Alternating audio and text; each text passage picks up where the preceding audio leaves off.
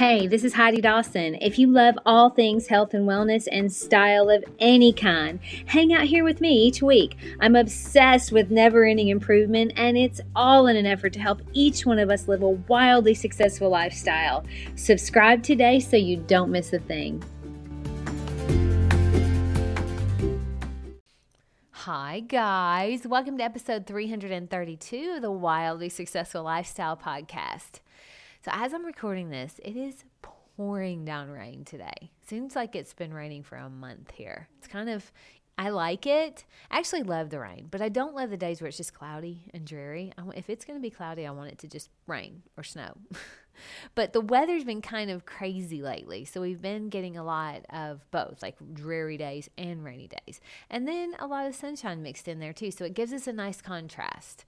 That's the way I look at it, which I think adds a nice variety to our life.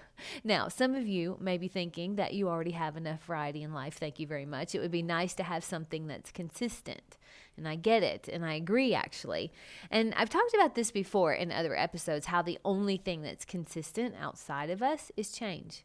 So if things are always changing and we don't control anything outside of us, then we have to provide that consistency for ourselves. And we can do that. That we can do.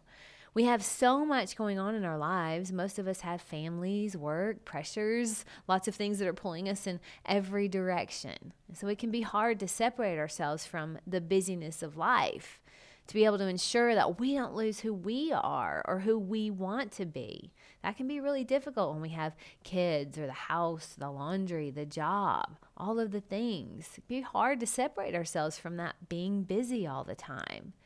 It can be hard to be consistent with ourselves when we're busy all the time. And when everything feels chaotic, it seems like the thing to do is to keep moving, to try to juggle all the balls in the air. When really, if we would be still, we can begin to realize the reason we feel so stressed is because we're trying to think about all the things at the same time, and we're giving each thing the same amount of importance. And so everything feels pressed for time, when in reality, 90% of the time, that isn't the case. I mean, if you think about it, the juggler is the reason the balls keep moving. Have you ever seen a juggler on TV or YouTube where they freeze a picture of him and all the balls are still in the air in a nice arc, but now they're not moving and the juggler's just sitting there looking at them? What if you could do that too?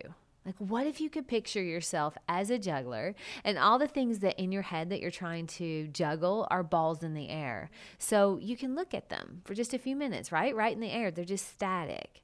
Now, because you've paused, you can give each ball the attention it deserves. And you may also see that, oh, wait a minute, this ball, it's not a problem at all. So from its fixed position, you just take it and you set it in the basket. Now you have one less thing you're juggling.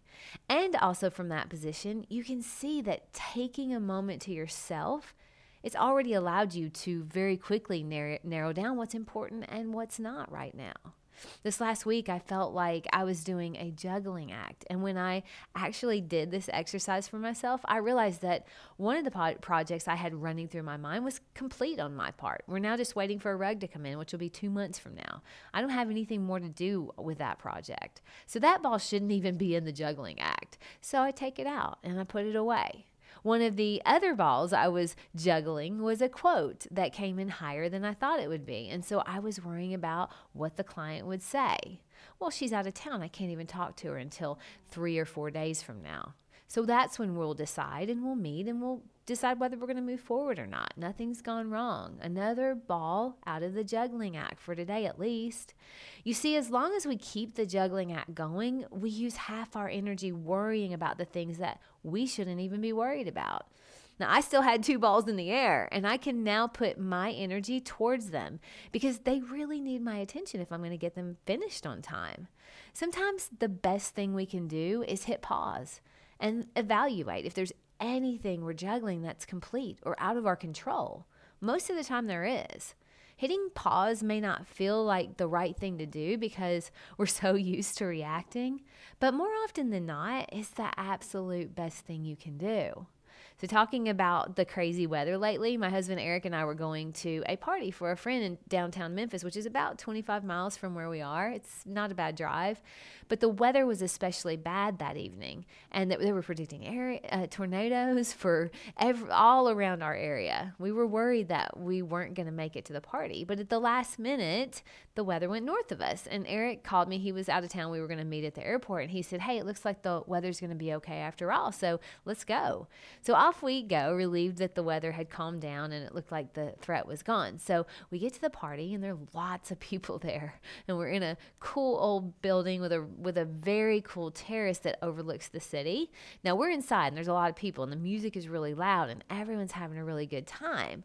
But I have my clutch with me under my arm, and my phone's in it, and I can feel it keeps buzzing, like someone keeps calling and texting. So I look at Eric, and I'm like, my phone is going crazy, so I'm going to go run and check it. And I see that my mom has called me twice, and both she and Dad have been sending me messages saying that they're worried about us because of the weather. And I text them back, and I say, oh, don't worry, it's went north, we're good. And then they're like, no, there's a tornado headed directly for Germantown, which is where we live. So I step outside on the terrace to call them back, and as soon as we open the door to the terrace, we hear the tornado sirens going off.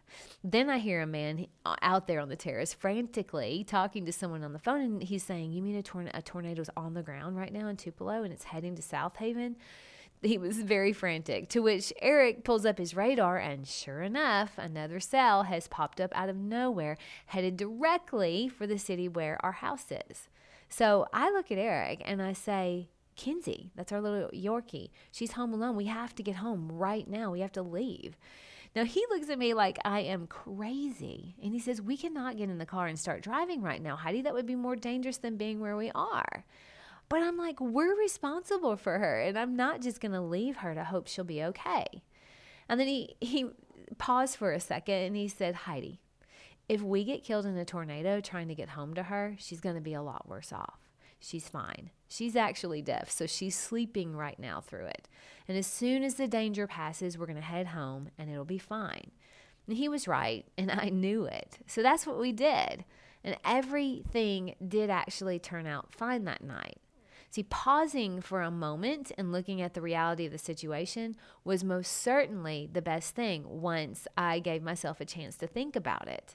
Feminine energy can a lot of times be very creative, but along with that, it can also be emotional, and reacting when emotions are high is not that great of an idea. So having the ability to push pause whenever I feel overwhelmed allows me to take the time to evaluate what's really important and what I'm allowing to take up space if maybe something's taking up space unnecessarily. And that technique I talked about earlier, visualization, that's a really big part of this. Actually visualizing each thing you're stressing about as a ball in a juggling act where you're the juggler. But instead of continuing to juggle, you hit pause.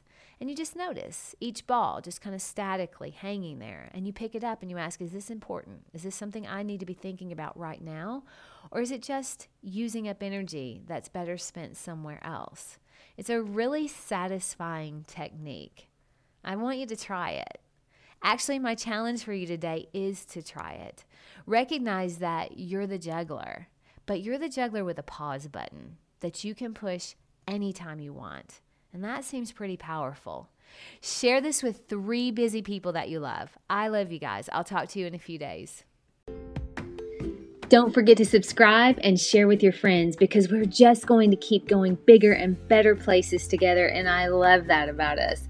Talk to you in a few days.